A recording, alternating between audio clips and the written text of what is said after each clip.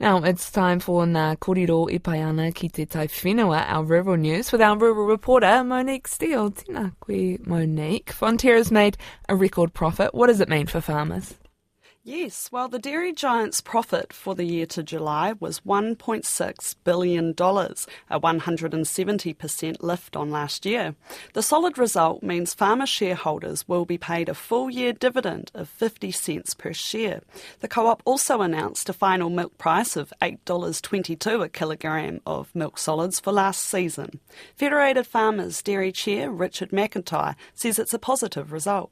It's roughly in line with farmers' expectations, which, to be honest, will give farmers a significant sense of relief. We've obviously seen some downgrades in milk price for this year, which has hit farmers pretty hard, and they've been struggling to find ways to sort of fill the hole in their cash flow. So having a result that's in line with their budget expectations will bring a huge sense of relief. But Northlander Jeff Crawford, who has 3 dairy farms around Hikurangi, says it's still not enough to help those farmers struggling with high levels of debt. At 8.22, we're only just, paddling against the current. It's not paying any debt off. We're only just in survival mode. Going forward, I dare say we're looking like, it'll cost us $1 a milk solid that we'll probably have to put onto the overdraft, and hopefully we can farm our way out of it for the next season. Fonterra announced this month it wants to reduce costs within the co-op by $1 billion by 2030. Jeff Crawford says there's plenty of fat to be trimmed in head office. We pay a lot of money in head office to make things right. And, it always seems to be when there's a downturn, that they come out and say, we're going to make savings. We're going to do some cost cutting, which I would have thought as a farmer, there's no more we can cut out of our operation. And a lot of farming friends that I have are all in the same boat. We've already trimmed everything. It's pretty skinny. Fonterra Chief Executive Miles Hurrell says it's great to be able to pay a strong dividend to farmer shareholders, but acknowledged many are still doing it tough. We have had a fantastic year financially, and we've done a lot of work on our balance sheet, which has taken a number of years to get to this point. But I'm really pleased with the progress that we've made. But we also can't lose sight as a midpoint of $6.75 and a midpoint on our milk price for the season that we're in now is going to be tough on farms. So we don't get too excited when we recognise that it is going to be tough for our farmer shareholders. That's Miles Hurrell. The co-op reaffirmed the forecast farm gate milk price for this season at a midpoint of $6.75 a kilogram of milk solids.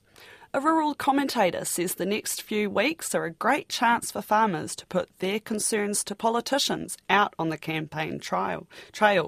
Craig Wiggins says for many it's the only chance to see politicians face to face, so those in rural communities should take advantage of that. Now's a good time to actually get in front of those politicians and state your case for things that might be affecting you or that you'd like to see change, and actually put a human face on some of the decisions that are being made and explain the positives and negatives around those sort of decisions. Mr Wiggins says there's a lot of misinformation around, and when you're out on farm all day on your own, it can be easy to read it. So now is the time to maybe get out of some of the rabbit holes that you might have got down through social media and other bits and pieces and actually front those politicians that are there to represent your community, especially your local electorate members. We can't say a lot to the list members, but you might have some in your community. But I think now's the time where you can actually vent that frustration or at least explain it. And I'm not talking about personally attacking them. I'm talking about actually getting in front of them and talk about the effects that it has on your family. Craig Wiggins says the election always leaves farmers in a state of flux as they wait to see who will form the next government. As you may have heard in the business news, New Zealand King Salmon has reported a net profit after tax of $10.6 million for the 6 months to July. That's a big turnaround from the net loss of $24.5 million reported in the first half of last year. Chief Executive Carl Carrington says the profit is down to new farming techniques and strategies which have reduced the cost of fish mortality rates from $22 million to just under $8 million. For the first half, we have harvested just under 3,000 tonnes with a first half revenue of $92 million. In context, for a 6-month period, that is a record result over the past 5 years. Sales are primarily to New Zealand, Australia and North America, which are accounting for 87% of sales. We have just commenced sales to China during the first half of this year, so there will be an uptick in sales into the Asian region. Carl Carrington says the company is focused on continuing to sell high-value products and get its huge deep-sea farm Blue Endeavour off the ground.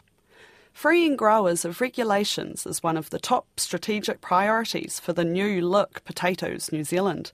The industry body, which has a new chief executive and a new board chair, wants to develop a strategic plan to help set up the country's 174 potato growers for a thriving future.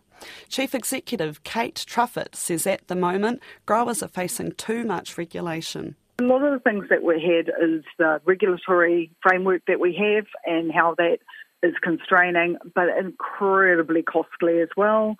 So many costs going up at the moment. And so those margins have really been squeezed. And a lot of people are really hurting. So we're looking forward to, obviously, what happens in the next few weeks with the elections. And hopefully we have a platform that we can go forward with some positive news for the growers. Ms Truffett says potato growers are losing prime growing land to housing and urban sprawl, with thousands of hectares lost in the past 7 years. Pukekohe is obviously the prime example there, where we've got a lot of really great land, growing houses, not produce for our economy and for our people. So that is quite disappointing, considering that there are other places that we can build. So we really want to see that those highly productive lands are protected and are made available. And I think National have indicated in their policy that that's something they're going to look at, which will be great. That's Kate Truffett of Potatoes NZ. And that's the rural news for today. Ko ia rā te porongo o te taiwhenua. Thank you very much. Monique Steele there with the rural news.